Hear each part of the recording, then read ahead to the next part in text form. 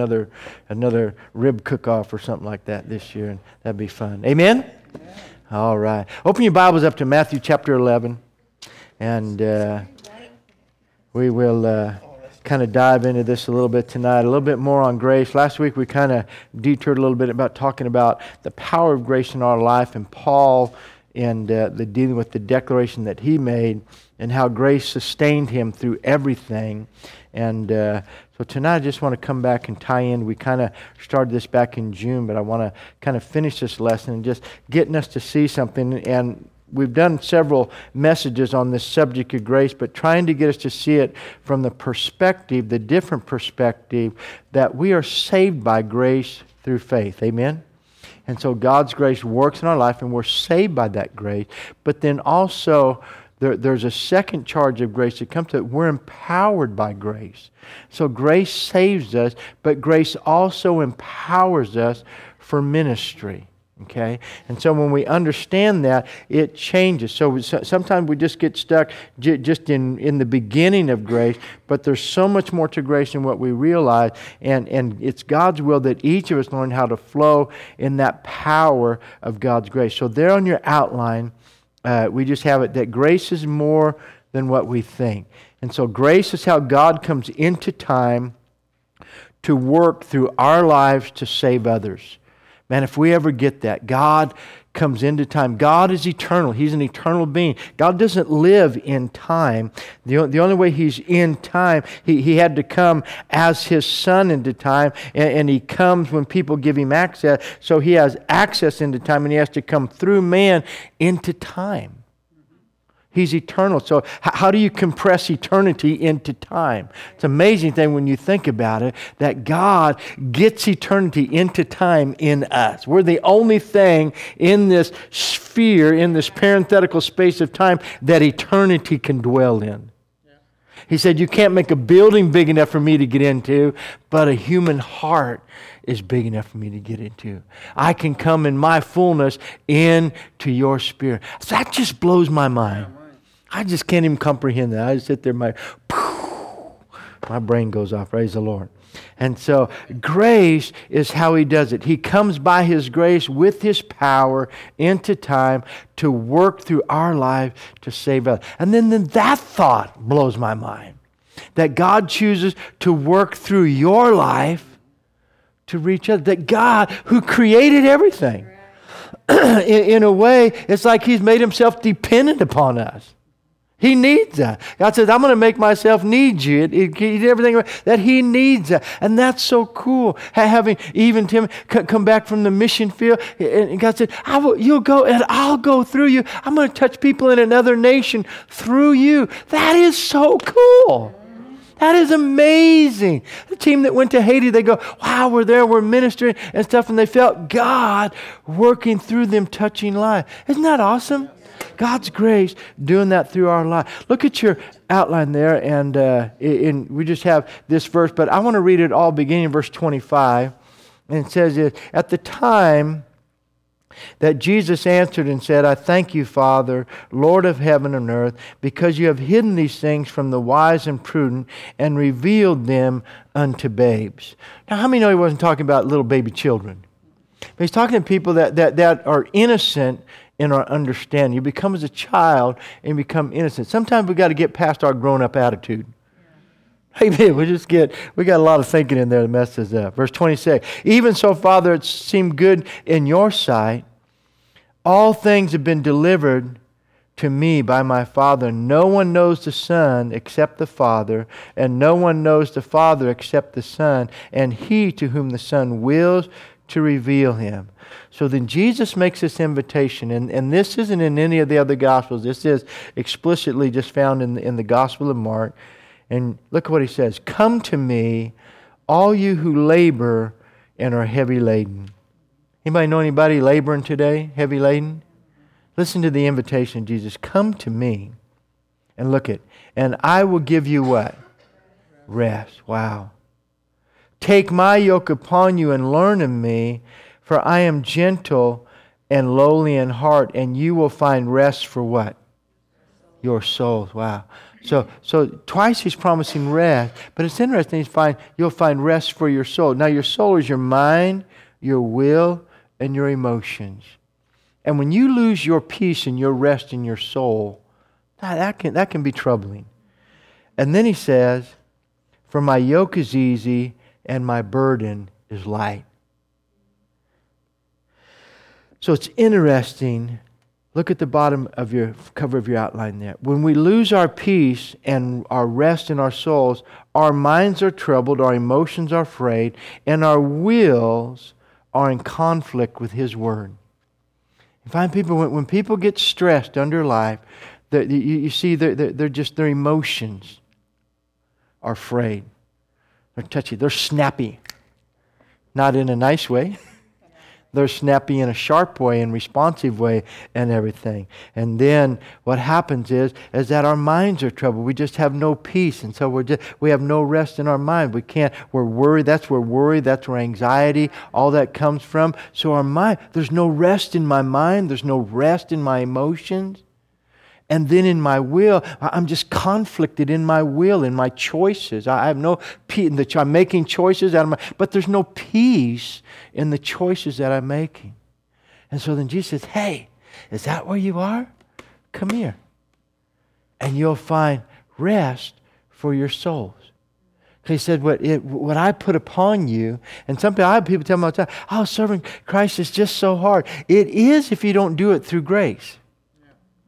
If you don't do it through grace, this walk with God is hard. But if you do it through the power of His grace, so He says, "I'm going to put a yoke and a burden upon you. I have a yoke. We're going to exchange burdens. But I'm going to give it to you and empower you by grace to do it. Because if I'm not under grace, I'm under my own strength." And whenever this happens in our life, look at the rest of it. Then we have moved, whenever this happens, we've moved out of grace and into our own strength.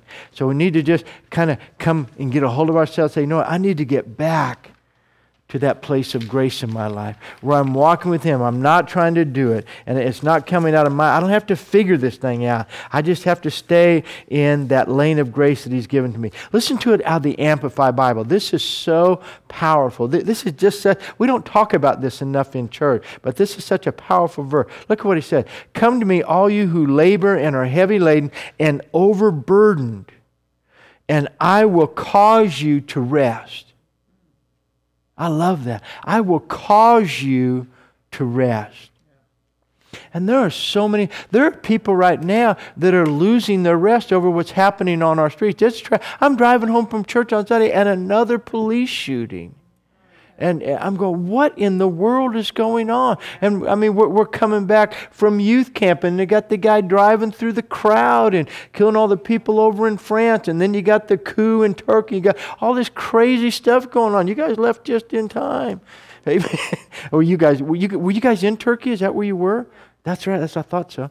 And so, but all this crazy stuff going on. Have you heard from anybody over there? Yeah, it's settling down okay. It's just lots of, anger, actually. Mm-hmm. Like most Turks are pretty angry at somebody or another. And, right. And anxiety just because, kind of like what's next or, what, Right. And in a predominantly Muslim culture, that's not a religion that has an offer like this. So if you read the Quran, you're not going to find an offer of an invitation to come and find peace. It's really a warring religion, and a concept, and that. So here are people. So where do they find rest? But go ahead. I was just going to say most Turks, most Muslims really are seeking peace. Yeah.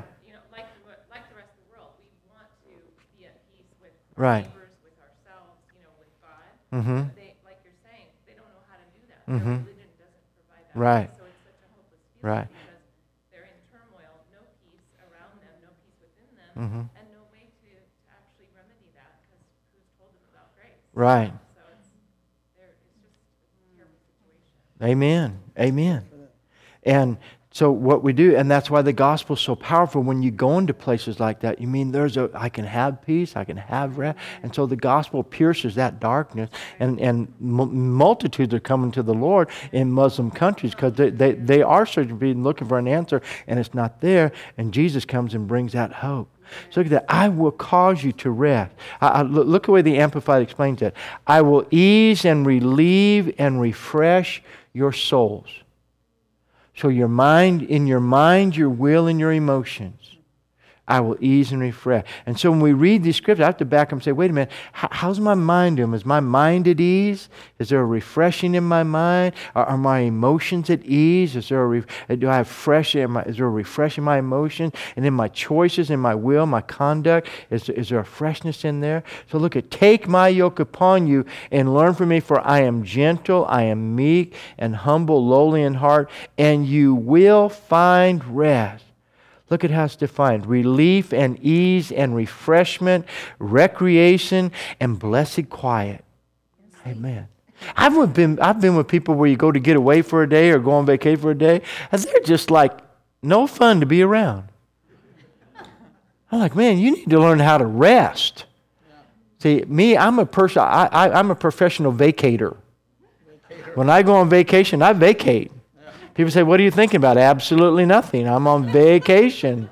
I'm here to find rest. Amen. And you know what's amazing? You know what's so amazing?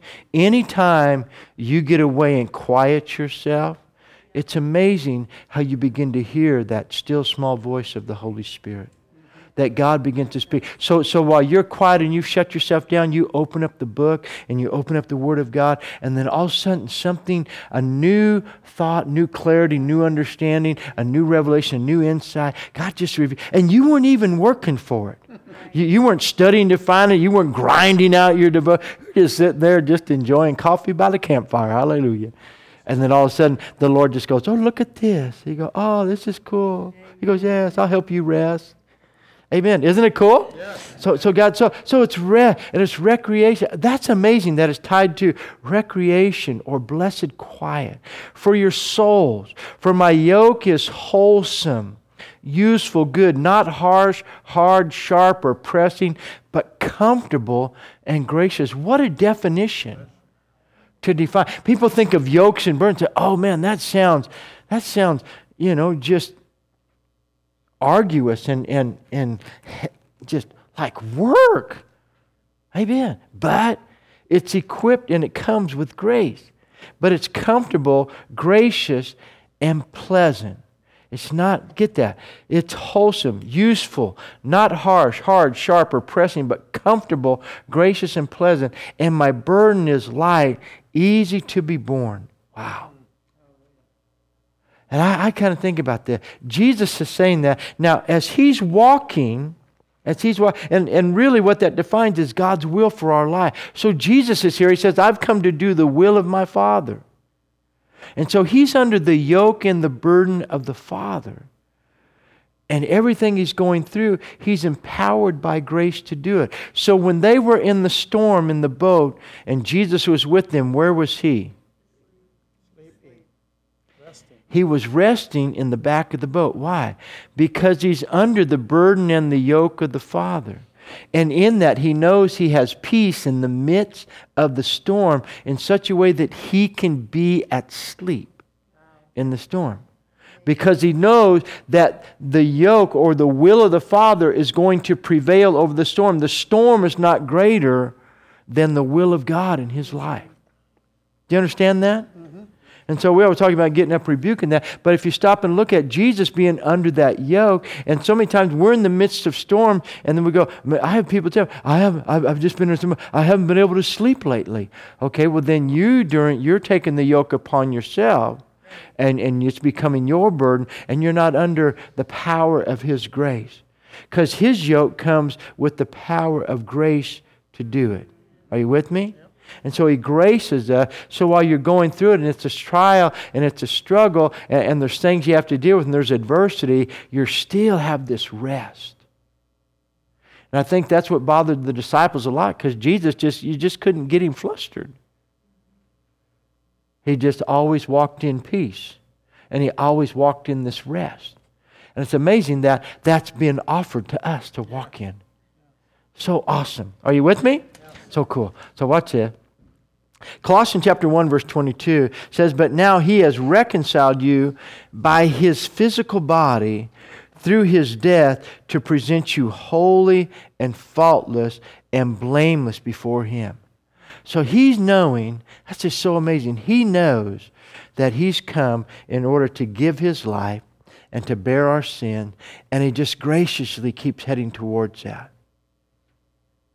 He says His disciples, He knows He's about to be betrayed. And the night of the Passover, and He says, "I've longed to eat this meal with you." He knows He's hours away from His passion. And He says, "I've longed to eat this with you." And He gives them some of the most comforting teaching out of their whole time together. Read John 13, 14, 15, and 16, and go, man, telling them about the coming of the Holy Spirit, the promise of the Father. I'm going to prepare a place. And here He is pouring Himself out to them, and He knows He's about to be betrayed. He's just hours away from the betrayal. He says, "I'm going to be delivered in the hands of sinners. I'm going to be crucified." But then He always finished it with, you know what? I'm going to rise on the third day. So I know I have the victory. And if we have that and keep the promise on the inside of us, no matter what we're going through, grace always keeps us centered on the promise that we're walking this out in Christ. And with it is this power to get all the way through it and come out victorious on the other side. Amen? Hallelujah. So, and I go, and the reason I'm sharing this, that there's something that is to be found, that if you go back, if you read Fox's Book of Martyrs, and you read about people who stood in their faith under great persecution, and then the peace they had, even going to the stake, or offering up their lives and being burned alive, and all these things for standing by faith in God. But yet there was such a grace upon their lives. And that's available for us to tap into. Amen. It's the stupidest story, but it just, God brings it up to my mind all the time. But it's like the old Swedish lumberjack. And he had an old saw that he used to cut with that got really worn out, and he went in to get it sharpened or traded in for a new one. And the guy at the hardware store goes, "Man, that's good, but we have a brand new model, man. It'll make it so much easier. You can cut 5 times as much wood as you've been able to cut with this." He goes, "Okay, get it." So he gets it and just takes it home, and then he comes back 2 days later. He's just frustrated as all get out. He said, "This is the worst saw I've ever owned. You lied to me. I haven't even been able to even cut one piece of wood." So the salesman will let me see it, and he reaches down there and opens the choke and pulls the chain, and then goes, "Ram, ram, ram." The guy goes, "What's that noise?" Amen. So he had all this power in his hands, but he wasn't even using it. So he's sitting there taking that chainsaw, going like this, and not being able to work it. So, but sometimes that's us. We have all this power in God available, and we're just working up a sweat, and we're going again. We're using all of our strength, and never pulling on the power of God's grace that is available to us. There's so much. That's why this thing, there's more to grace than what we think. Amen? Look at Hebrews chapter 2, and when we understand, here is the liberating part. When I grab a hold of the fact that God's grace in Christ purchased my salvation, and if I just find the ability to rest in the grace that worked through Him for my redemption, and I rest in that redeeming grace, now I can allow God's grace to work through me for the benefit of others. And then when it comes to serving, when it comes to ministering, it all flows by that same grace. So Hebrews chapter 2 and verse 9 reads like this: "But we see Jesus, who was made a little lower than the angels." Why?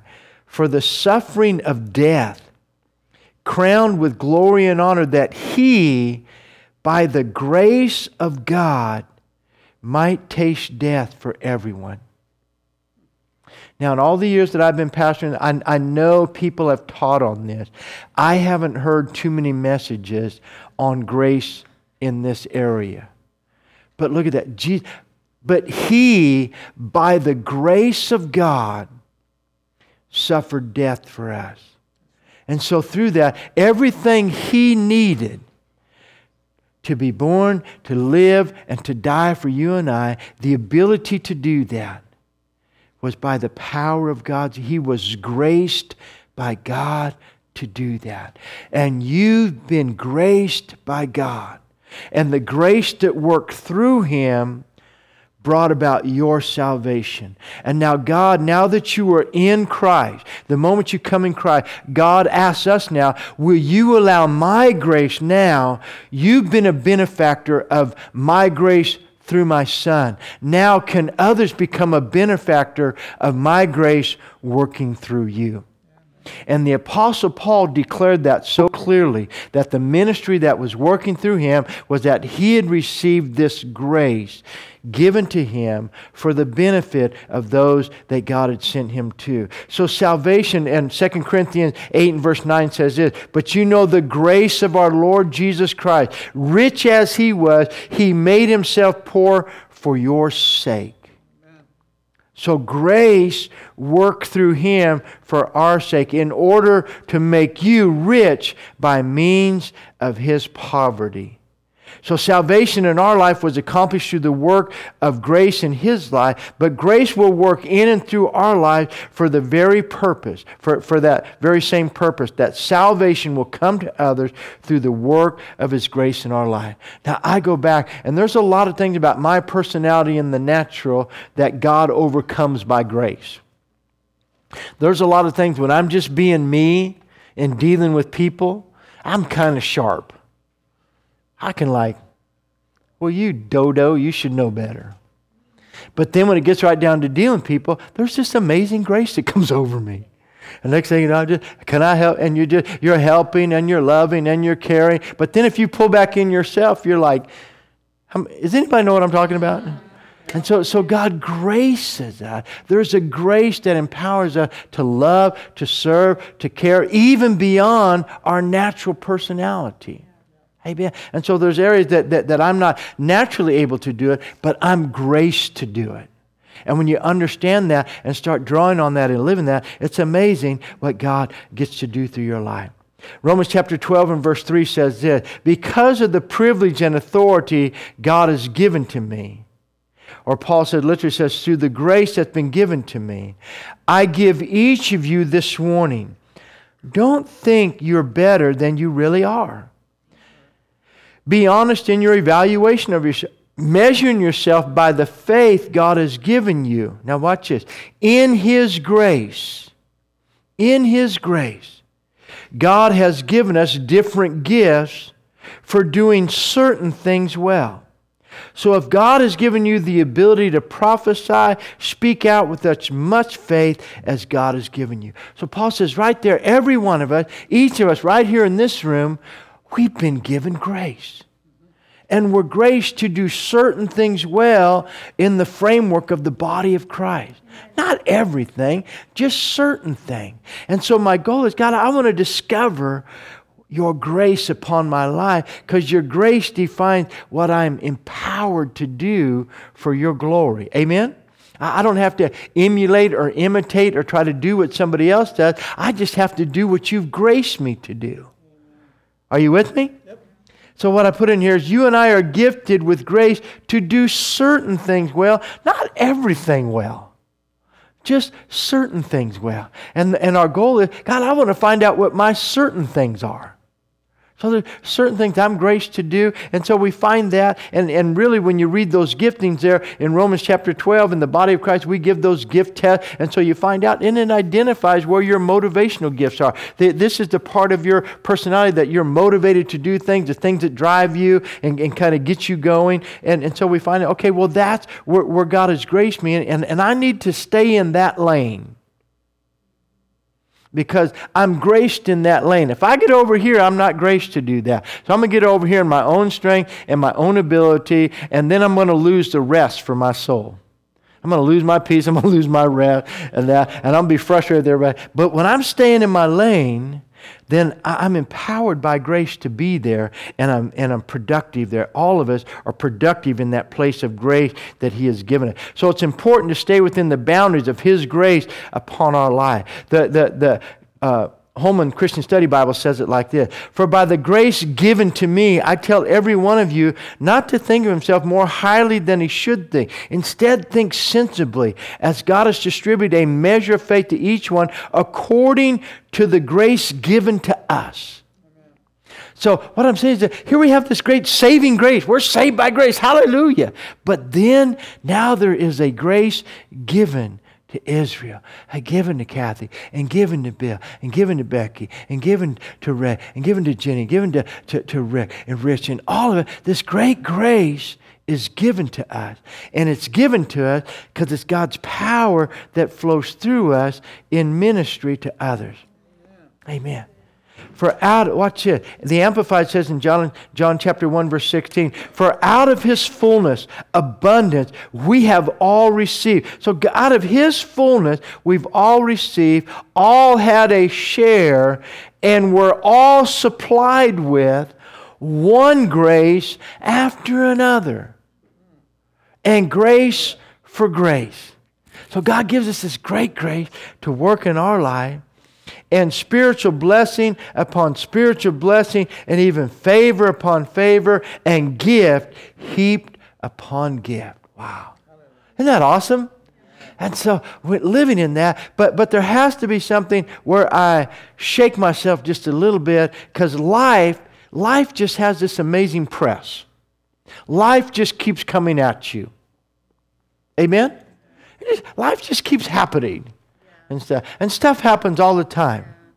And if you lose your peace, if you lose this grace, then when little things happen, we blow up. Amen. And it could be little things. I'm so mad at myself. Yesterday I was pulling out of here and I had my little utility trailer on, and I thought, man, I need to check that door back here. So usually when I'm in the parking lot, I just back up and down and go around to check things. And so I just back up. I forgot I had the trailer on, so I pulled around. I just jacked up my trailer right in the back of my truck. I hit somebody. I said, "Who just ran into me?" I just ran into myself. Amen. It's like, oh man, isn't that wonderful? But you know what? It's a truck. And it's metal. And it can be bent and it can be unbent. Amen. You could get all flustered. You could worry all about it. But it doesn't make any difference. Amen. Nothing in life is worth losing your peace over. Are you with me? Don't lose your peace over it. Just be excited about it. Hey, no matter what. Amen. So, and maybe some of you grew up, my poor wife grew up with just overreaction. And she was thankful when things happened that I didn't overreact. Time she backed down the side of my new truck and tore out the whole side of it and everything, I said, well, hey, glory to God. You did not. We got insurance. That's good. She's backing up and Cody's going, Mom, what's that noise? What's that noise? Mom, oh, that's Dad's truck going down the side of the van. Hallelujah. But it's all good. We had insurance. Amen. Hallelujah. The best part was that John Muncie came. It was the first time. No, it wasn't the first time. He'd been with before. But he came out, and him and Carolyn and the kids. And so we were going to let them borrow our van for the weekend. And so he took it, and he spent the first night, and they were down at the Best Western there in Cameron Park. And he calls me in the morning. He goes, oh, Pastor, man. He said, I'm sorry. Somebody hit your van and left and didn't tell me. I said, really? I said, did you report it to the manager? Did you tell them? I said, what kind of car? Did you pay attention to cars around? And I just had him, man. I said, you do all that stuff. So he's all nervous and everything. So then he comes to the church and he gets out there. And I go, really? Did you tell them? Yeah, I told them, but they don't remember. Nobody knows. There's like no surveillance or anything. So nobody knows what happens. And somebody just hit it. I feel so sorry. I said, man, I'll let you use my car. You let somebody run into it. So he pulls up out here and we go to the back of the van. We bend over and we're looking. I go, wow. That looks like the place where my wife backed down the side of my So yeah. So see, when you hold your peace, you can turn a wreck into a time of fun. Hallelujah. John has never forgiven me for that. It's been awesome. Amen. It was awesome. It was awesome. Amen. Well, to me, I went back up here because the Lord said He'd give me ease and refreshment and recreation. That was just recreation for me. Praise the Lord. Amen. So, anyway, so look at this. The next verse. Look at the next verse down at the bottom of your page inside. Now, from those recognized, listen to what Paul says. Look at how Paul was so secure in the grace of God upon his life. Now, from those recognized as important. Have you ever been intimidated in the presence of anybody? You get around people that are great people doing really big things. Oh, man. Oh. Listen what Paul said. Now, from those recognized as important. Now, this isn't diminishing. Just keep it in context. He says, what they really were makes no difference to me. God does not show favoritism. Everybody look up here. People, if they're doing what God's called them to do, they're graced to do that. They don't have better ability to you. God just graced them to do that. But at the same time, He's given you the same grace. The same grace they have, you have. And what you're graced to do is as important as what they are graced. There's no difference of importance of grace with God and what He gives to, or everybody gets the same measure of faith and the same calling. So the grace upon my life is just as important. Your grace is just as important. There's not a distinction in there. Yeah. And so Paul said, it doesn't matter what they were. God is not a respecter of people. God doesn't show favoritism. Amen? Right. That's why when I get around other pastors, I'm in my lane. In fact, when I teach them, I say, there's a difference between a 5, a 2, a 3, and a 1, or whatever, the different talents. Because people in different places, guys that are graced to do the other thing, they wouldn't go to this place. Because there's not enough here for them to do. There's not enough people. There's not enough potential. There's not enough possibility. There's different people who won't go to them. There has to be, everything has to be right for it to be big. Amen.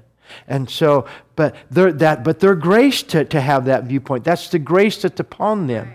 But that doesn't mean that your grace is less. And that's what the Apostle Paul is saying. He says, I'm around everybody it's all the people that were supposed to be important, I guess, he said, recognized as important. What they really were makes no difference to me because God does not show favor. Look what he said. He said, they added nothing to me.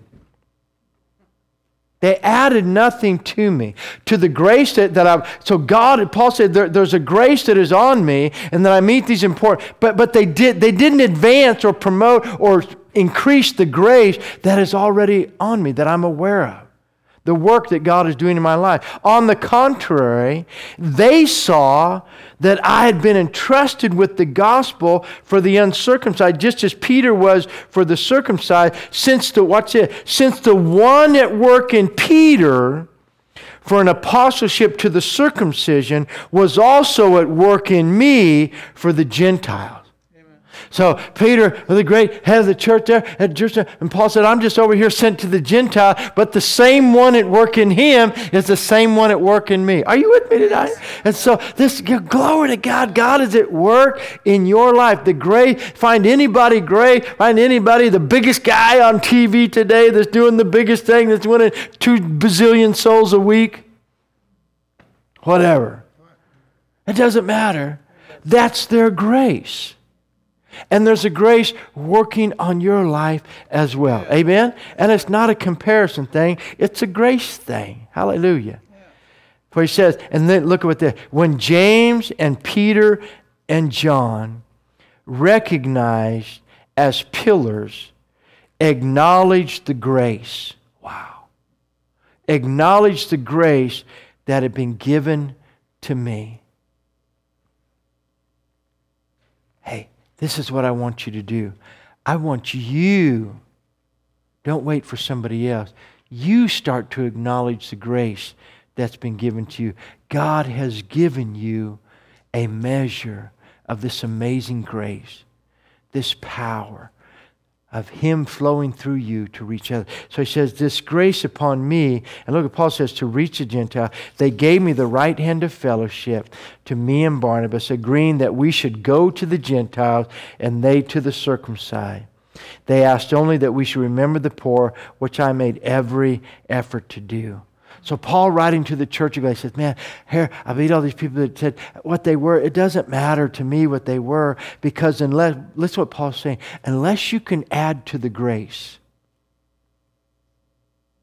Are you getting that?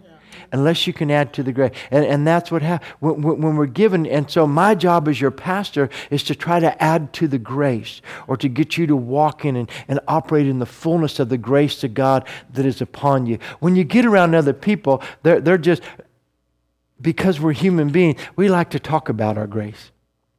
We like to brag about our grace or do whatever. Instead of, our heart should always be, how can I get you to enter into the fullness of the grace that is upon your life? Are you with me? Yeah. All right. So there's a grace from God that is entrusted to each one of us, equipping us for the work of the ministry. Paul knew he was only accountable for the grace God had entrusted to him, and no man could add or detract from it. Amen. We had a pastor years ago that told me when we were down here, he's a good friend of mine and he means well, but he said because he has a big church, he think we should have closed everything down and made everybody drive down the hill to be a part of the big church. Amen. I said, well, that's a nice thought, but that's not what we're called to do. I think we're just called to do what we're doing here. And if we'd done that, we'd have never had a Lord's Jam. We'd have never had that. And we probably would have never heard the testimonies we heard Sunday morning. Amen? I think I'll just stay in my lane of grace. Amen? Yeah. Hallelujah. So watch this. But he's got a grace to pull people and draw people. It works good for him. Amen. So, but God's grace, but look at, Paul says this, 1 Corinthians 15, listen to this. By God's grace, I am what I am. What a powerful statement. Amen? And look at what he says here. And His grace towards me was not ineffective.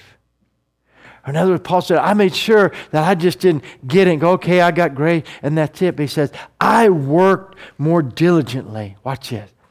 I worked more than any of them, yet not I, but God's grace that was in me. So Paul said, man, I figured it out, and I just plugged into it, and I drew on it for all it was worth. Amen? I ran that saw at full speed. Wah! And fired that baby up. Amen. Cut all the wood I could. Listen to what how he explains it in Ephesians. And I want you to get this. I was made a servant of this gospel by the gift of God's grace that was given to me by the working of His power. So look at, he's declaring it to the church at Corinth. He's declaring it to the church at Galatia. He's declared in the book of Acts. Now he's declaring to the church at Ephesus. So every church, every place he's gone, he's letting them know that God has this grace for our lives. He declared it to the epistle to the Romans that we're all received this grace that God gives to us. And so he says when it comes to his life, what he was doing, his defense and definition of his ministry was the grace of God working in his life. By the gift of God's grace that was given to me by the working of His power, this grace was given to me, the least of all saying, to proclaim to the Gentiles the incalculable riches of the Messiah, and to shed light for all about the administration of the mystery hidden for ages in God who created all things. This is so God's multifaceted wisdom may now be made known through the church to the rulers and authorities in heaven. This is according to His eternal purpose, accomplished in the Messiah, Jesus our Lord. In Him we have boldness and confident access through Him. So then I ask you not to be discouraged over my afflictions on your behalf. So look at, Paul makes kind of the same statement that the writer to the Hebrews declared about Jesus. Or even that he said, where he said, and Paul said it in 2 Corinthians 8, where we already, you know the grace of our Lord Jesus Christ, that for your sakes He became poor. He was rich, but He became poor. Paul's saying, The grace of God is upon me that for your sakes, what I'm suffering, what I am enduring, that by the grace of God, Hebrews 2, we read it, He tasted death that we might receive life. So Paul is saying the same grace. Now what? The same grace that was at work in the Lord Jesus Christ. Paul is declaring that same grace is now upon me. And it is working through me. And what I am, don't be discouraged by my suffering, because I am graced to endure this, that you might receive and know and be taught the incalculable riches that are yours in Christ.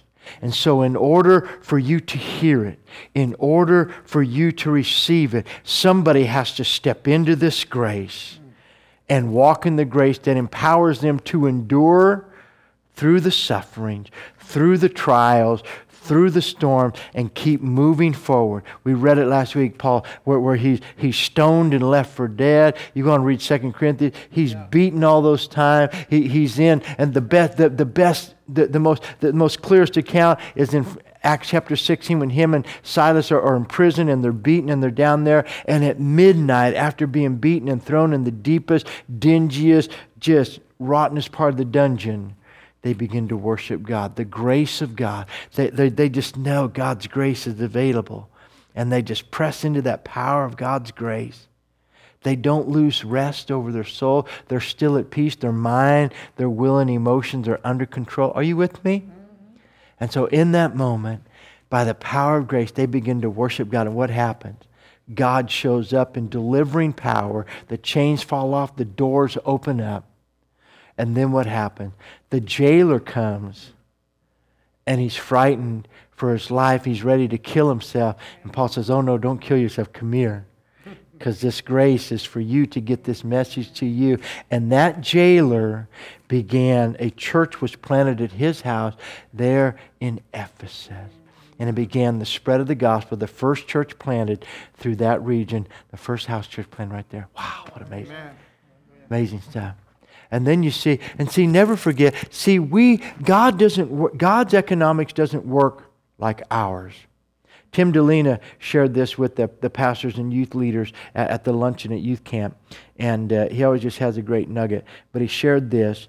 D.L. Moody, as a young man going to church, and there was a gentleman there at the church that was the youth director and children's worker and stuff. And God just really put a burden on his heart for D.L. Moody. And Moody, as a teenager, had a job as a shoe salesman at a local shoe store. And so this youth worker went down there to witness to D.L. Moody there at the shoe store. And he's walking around, and he's just pacing and kind of going around and kind of watching everything happening there and stuff. And then he's kind of acting like he's kind of helping people. He's just trying to get up the nerve to talk to him. But he literally goes there and ends up actually leading him to the Lord there at the store. And as a result of that, that's the beginning of D.L. Moody's conversion and his life through a Sunday school teacher, a youth worker, a volunteer. Not a professional, but a volunteer. And then John Wilbur Chapman gets saved through D.L. Moody's ministry. And he starts a Presbyterian church, an evangelist, a great evangelist through the late 1800s and the early 1900s, this great evangelist. And then under his ministry, an ex-professional baseball player named Billy Sunday gets saved and becomes an assistant under Chapman. And becomes one of the greatest revivalists during that early Second Awakening in our nation through Billy Sunday's ministry. And then through Billy Sunday's ministry, another man comes in and gets saved whose name is Billy Graham. Yep. All because one Sunday school teacher found courage in the grace of God that was upon him. He never became the great evangelist. He wasn't the one who did the great things. But through the grace that was upon him, the grace that was on him reached D.L. Moody, who reached hundreds of thousands, who reached Chapman, who reached thousands more, who reached Billy Sunday, who reached thousands more, who reached Billy Graham, who did crusades all around the world. Yeah. Because one man, as just a faithful volunteer at his local church, never paid, never professional, but through the grace of God, went after one young man and led that one man to the Lord. Multitudes have been saved. Multitudes upon multitudes upon multitudes. So you go back to where Paul said, hey, all these people who were important. And what that means is, see, we get too Americanized in our thinking and we lose kingdom perspective. So never think that where God has you, whatever you're doing at that moment, isn't significant. You never know who the next D.L. Moody is, who the next Chapman is, who the next Billy Sunday is. You never know who it's going to be, who they're going to reach, what they're going to do. You just never know. And so if I can understand that, thank God I'm saved by grace, but I'm also empowered by grace. And through God's grace, His grace will work through it. And there might be some suffering connected to it. There might be some trials connected to it. But there's grace to get through it all and come out victorious. Amen? Hallelujah. I'd rather rest in that grace than when it's going on. You can just rejoice. Have a good time. Never lose your peace. Always be able to recreate. Amen? Hallelujah. So watch this. Look at what he said. So he said, don't be discouraged over my afflictions on your behalf, for they are your glory. Wow. Wow. So I put as we close this right here, we too can learn to yield to the yoke and burden of His grace upon our life. We can learn how to do that. But it's something we have to press into, guys. This grace is upon us. It's given to us. But you have to embrace it and walk in it. You have to make a demand on it. You have to choose to live in it. Paul said, hey, look what he said. He said, but by God's grace I am what I am, and His grace towards me was not ineffective. And Paul said, I understand there's a grace and there's a commissioning on my life, but I'm going to make sure that it continues to be an effective working in my life. We can learn to trust Him and yield to the yoke of His grace for the benefit of others. And I put this in here. I'm not trying to be sacrilegious or anything, but somebody should say about your life, for you know the grace of, and you can put your name in there, that for your sakes they gave their all.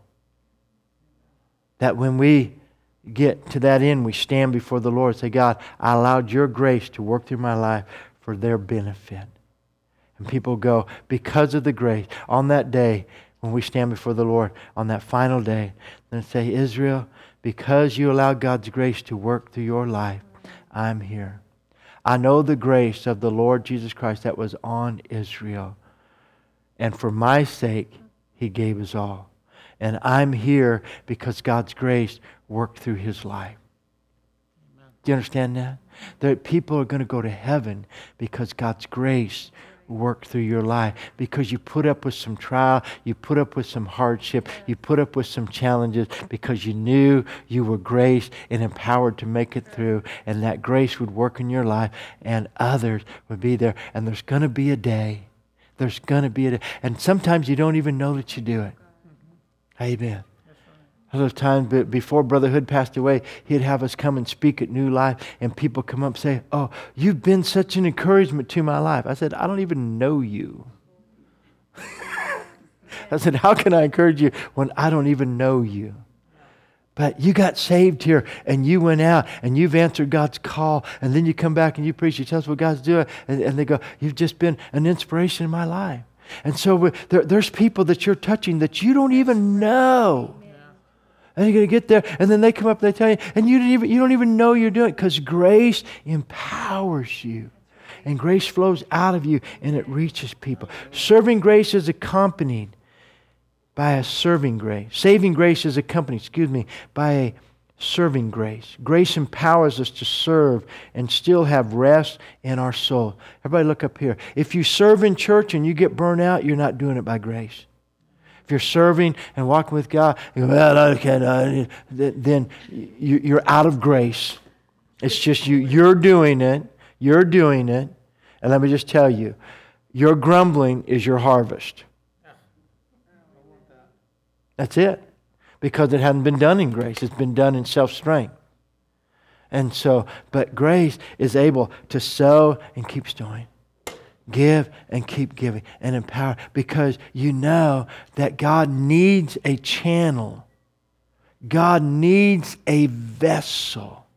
When I preached a couple weeks ago on an intercessor, God searches for somebody to stand in the gap, to fill up the head. He needs that intercessor, that mediator, that one goes between, that goes on behalf of another, that stands up for the benefit and defense of another. He needs us to do that. And so when you know that, God, I know you need it, and it's not always accepted. And you look at Paul, you go and you're not accepted, people don't appreciate it, but you just keep going because you're graced to go. And you keep loving and you keep giving. Amen? Amen. Hallelujah. So ministry is what we're empowered by grace to do. It's your yoke and burden, and it is easy to bear because we're graced to do it. I just keep looking back. I've had people say, how do you do what you do? Talk to other people. How do you do what you do? How do you keep going? How do you stay? Because you're graced to do it. You're in your, once you get in your lane of grace, find your lane of grace, guys, and just stay in there. And then it's just what I do. As long as I'm here, as long as I'm here, as long as I'm alive, as long as I'm on this earth, God wants His grace to work through me to reach somebody. That's why Psalms 92 promises that even in old age we bear fruit. That we're still productive. We're still pointing out that as you get older, you don't. The world says you retire and you go off and rest and don't do anything. The world tells you go become non-productive and wait to die. God says, no, you bear fruit in old age. I'll renew your youth like an eagle. I'll give you strength, and so that you keep going. Amen? Hallelujah. Father, tonight, come on, let's just stand together for a moment. Let's take a moment.